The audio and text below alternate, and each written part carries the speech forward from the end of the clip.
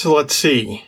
Politicians looking to put an industry in their crosshairs for political purposes. Who should they attack? Well, obviously, it's businesses that make medicines, vaccines, prescription drugs. Sure, that makes a heck of a lot of sense.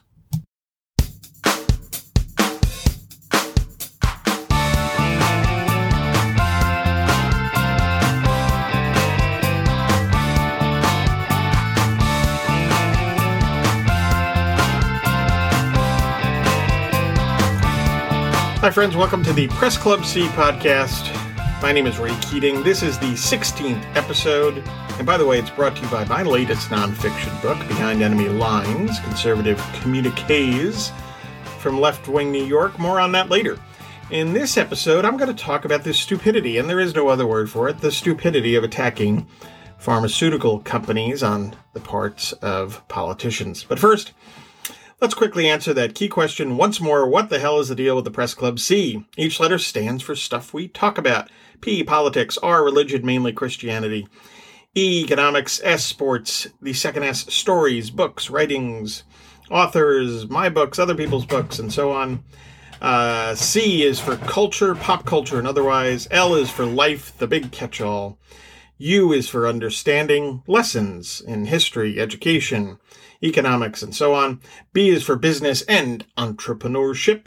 And the final C in Press Club C is conservative. Why? Because I am one. Now, let's get to this whole dopey idea of trying to impose, what we're talking about is trying to impose price controls on prescription drug companies. You know, the businesses that make medicines, that work hard to create vaccines, and that take enormous risks and spend enormous amounts of money doing so. So let's attack those guys.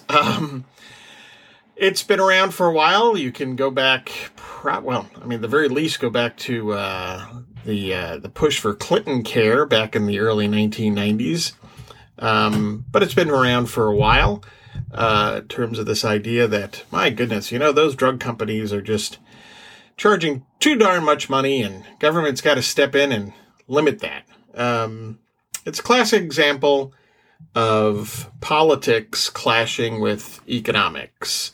Some people would say good politics clashing with good economics or sound economics. Now, I've gone back and forth on this politics versus economics thing. When you think about over the long run, sound economics should line up with sound politics. Because if you get if we're talking about the economy, and a whole host of other things, if you get the right policies in place, namely when it comes to the economy, leaving the private sector alone, you're going to get more economic growth, more income growth, more jobs, a higher standard of living, higher quality of life, all the great things that come with it. So politics and economics should line up, but the problem is that the incentive structure in government and in politics are very different, and they're geared towards the short run.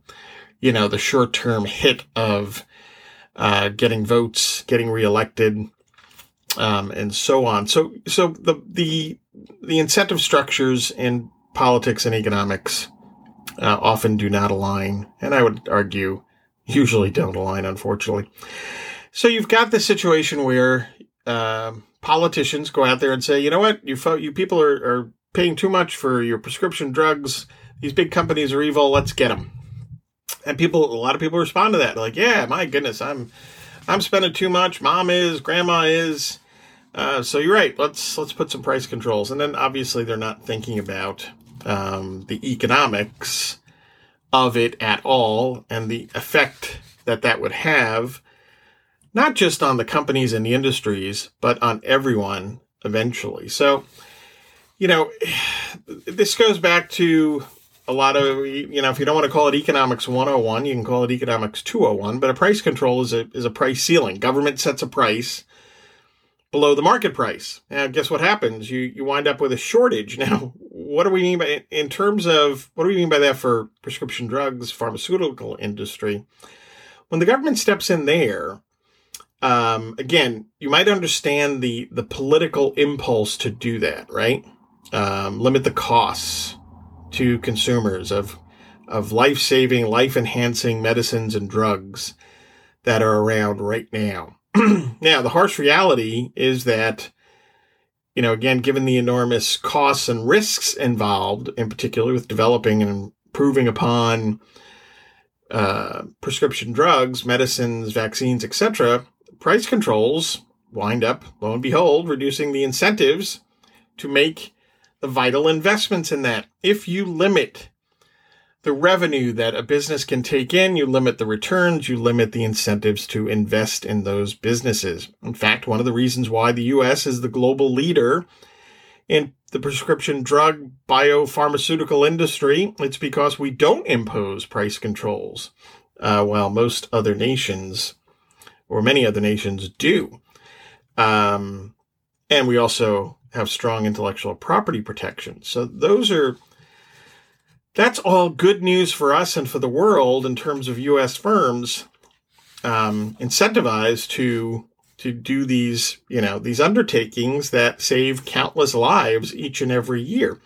But again, politicians are interested in short-term votes, and too many people, unfortunately, are also interested in looking at the immediate short-run situation as opposed to what's actually going to happen in the long run if we go this path of price control. So, the pharmaceutical industry is a huge industry, a big chunk of our economy.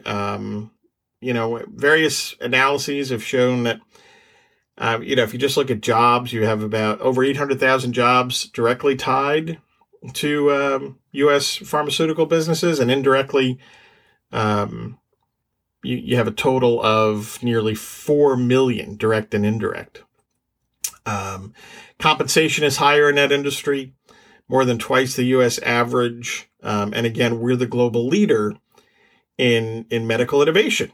We're the folks. We're the people that are making it happen. And remember, it costs a tremendous amount of money and a tremendous amount of risk involved in developing a drug. I think the latest analysis I saw was something like, when a drug gets to market, the total cost is like $2 to $2.5 billion. So that's and you have to understand that part of those costs are the initial research that's done, and most things never get to market. There's not value found in it, but this is all the process that you have to go to, and a tremendous amount of uncertainty and risk. So understanding that, you would want, again, given the end product and the tasks involved to get there, you have to kind of scratch your head over politicians going down this path of price controls, but nonetheless, they do it. The House, for example, passed a bill, H.R. 3, that would allow the government to cap the price of, I think it's 250 brand name drugs based on, have the price tied to the price in nations that impose price controls. Got that? So in other words, it would officially be importing price controls from other countries. So that's, it would wipe out, one estimate by the Congressional Budget Office said that those price controls would reduce drug companies' revenues by $1 trillion over 10 years. So that is a clear signal to investors to say, hey, you know what? You might want to invest your money somewhere else because you're bound to get a larger return because government is now intruding in to the prescription drug business and dictating how much money you're going to be able to get. So again, huge disincentive to invest in the high-risk undertaking of producing new and improved medicines. Also, the Senate finance, so it's not just the House. There's a price control bill over in the Senate as well. And just in case you thought this was just a Democrat thing, and it was, quite frankly, for the longest time, Democrats led the way for price controls. Again, going back to Clinton Care. Certainly, if you look at folks like Bernie Sanders and Elizabeth Warren, all on board with price controls because, and it's understandable that they would do that because they have no understanding of economics or they ignore it. I mean, Bernie Sanders is a socialist. Elizabeth Warren is a big government individual. So there's little interest in or understanding of how the economy actually works and how incentives work. But unfortunately, you got Republicans as well now, because you have this populist strain of republicanism that's bubbled up. So you have the Trump administration. President Trump has been bashing prescription drug companies since his campaign in 2016 and threatening all sorts of price controls. And he's kicking around an executive order to have the federal government also limit where they can get supplies from and so on. So all sorts of regulatory measures pointed at the pharmaceutical industry. Why again? Well, you know what? Those guys are out there producing medicines that save lives and improve lives. So why not attack them? Dripping in sarcasm, just in case you missed it. There was an effort for increased regulation in terms of the Trump administration putting an HHS rule requiring pharmaceutical companies disclose the price of a 30-day supply of a drug in television ads. So it's the sticker price, which actually has very little to do with what people pay. It's kind of like the sticker price for college. Very few people actually pay the sticker price. But college is a separate issue. I could do a whole nother podcast, and maybe I will. So anyway, unfortunately, a judge slapped down the Trump administration on that, but this is not going away. I mean, I think you're seeing a breather right now just because of the COVID thing, and all of a sudden people are like, hey, wait a second. These companies, they're pretty cool. They're out there trying to find a vaccine or treatments for COVID-19. So there's probably might be a little breather on the price controls front, but don't expect it to last very long. There's a presidential campaign coming up, and I'm guessing it'll degrade rather quickly when the issue comes up. But bottom line here, the economics are clear, unmistakable. Whether you look at economic theory or the reality of what's happened in other countries, if you like economic models, model after model makes clear. And I'm more of a, what does sound economic theory say? And what do we actually see in the real world? That's my economics. That's where I come from. I'm not a big fan of mathematical, econometric models. They're fine as far as they go, but the problem is they don't go very far in terms of getting to the reality of the economy, in terms of how it works. So, even there was a piece over at the National Bureau of Economic Research that confirmed that price controls on prescription drugs are a clear disincentive for investment and for the creation and innovation for creation of new treatments and innovation in this area. So again, the economics are sound. I think that particular analysis fell short a bit because there are things that they cannot put in econometric models, in terms of, how is entrepreneurship discouraged in the pharmaceutical business? How many people that are smart, brilliant folks that could be helping the world in this area decide to go a different route because government has stepped in and decided to dictate what the situation is in the industry in terms of revenues and returns? How do you, as the person that heads up a firm, starts up a firm, how do you go out and raise the necessary financial capital to make these, make it happen, make these innovations happen? Well, it's much more difficult when obviously government is there, not just regulating as it does in so many industries and over-regulating, but specifically saying this is how much you're going to be able to charge, and how much, here's the limit in effect, on the returns for you and your investors. It's insane. It's again, it's just politics at its worst, overwhelming, sound economics. So, and by the way, quick point, when we talk about the pharmaceutical industry, people love to start talking about, well, it's big pharma. That's the the phrase, and obviously that's a politically charged phrase, big pharma. When you actually look at the pharmaceutical and medicine manufacturing industry, lo and behold, well, shocking, most businesses are small and mid-sized firms. I'm going to throw a few numbers out. Pharmaceutical and medicine manufacturing businesses, 46% have fewer than 10 employees. Now that's small. Guess what? 58%, almost 60% have less than 20 employees. Small business. 79%, almost 80% have less than 100 employees. And I would still say that's a small business. And if you want to get into the small, add in a small and medium, you want to add in a medium size, little over 90% of employer firms in this industry have fewer than 500 employees. So big pharma, they exist, of course, and God bless them. They do great work, and they're moving ahead with again the investments that are needed to create new and improved medicines. But the entrepreneurial sector in this industry is vital. They're really the ones. When you look at industry after industry, innovation, new products come from small businesses, the entrepreneurial sector. Sometimes they get to a point where the bigger guys then turn around and buy them and produce it. And that's fantastic. That's all part of the market process.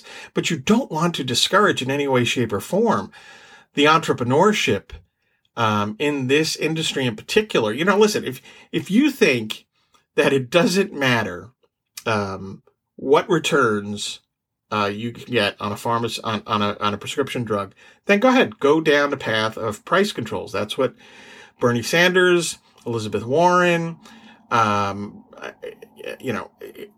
of the Democrats, all the Democratic Party has long been in favor of price controls. And then you get on the flip side where Donald Trump has gone down that path, lines up with his populist rhetoric that, generate policy out of fear, right? People fear, oh my goodness, how am I going to afford this? How am I going to afford that?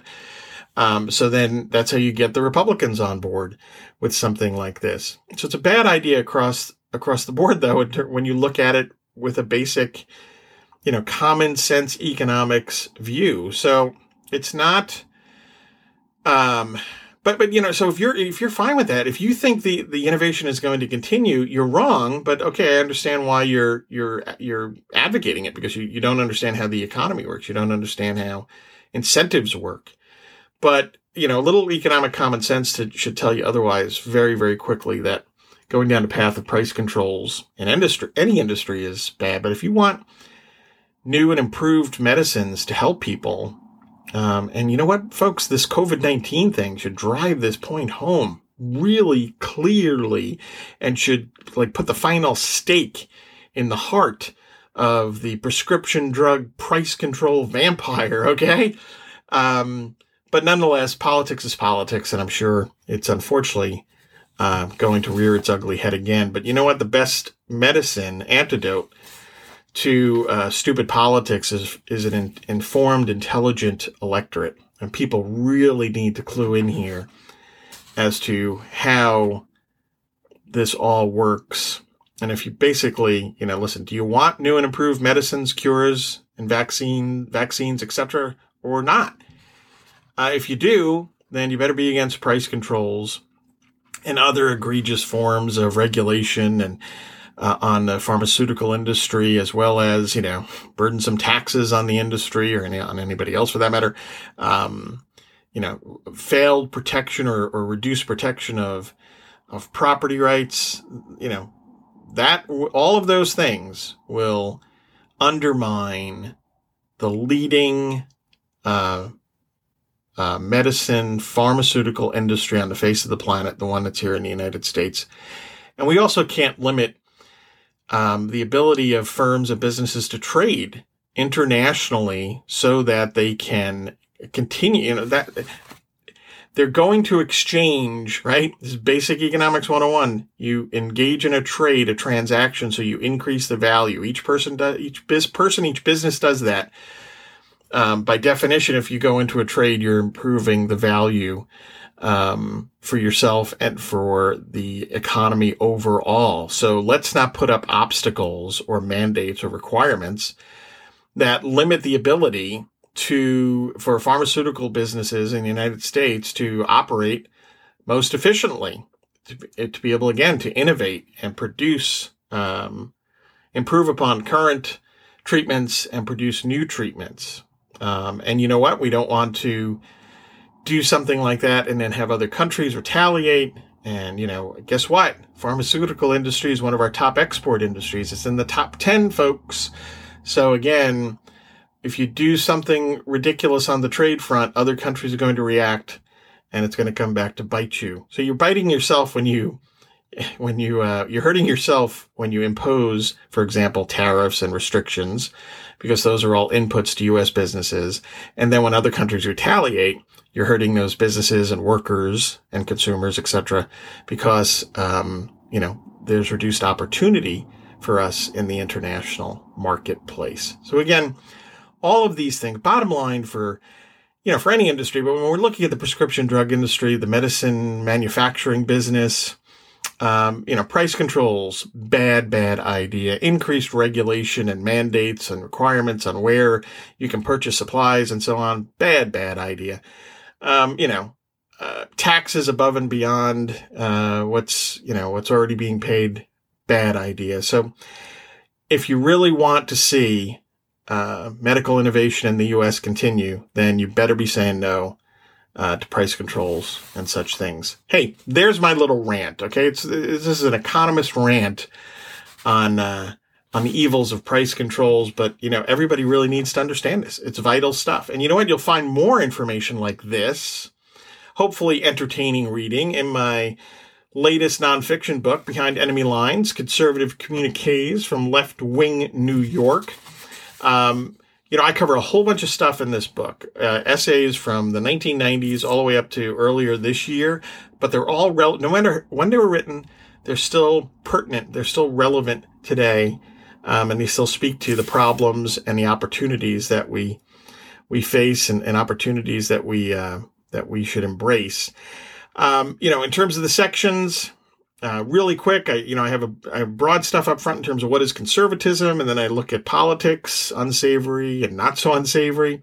I look at economics. The title of that chapter, Economics Isn't Dismal Unless Left to Politicians, the Media, and Professors. That ties into what we're talking about here.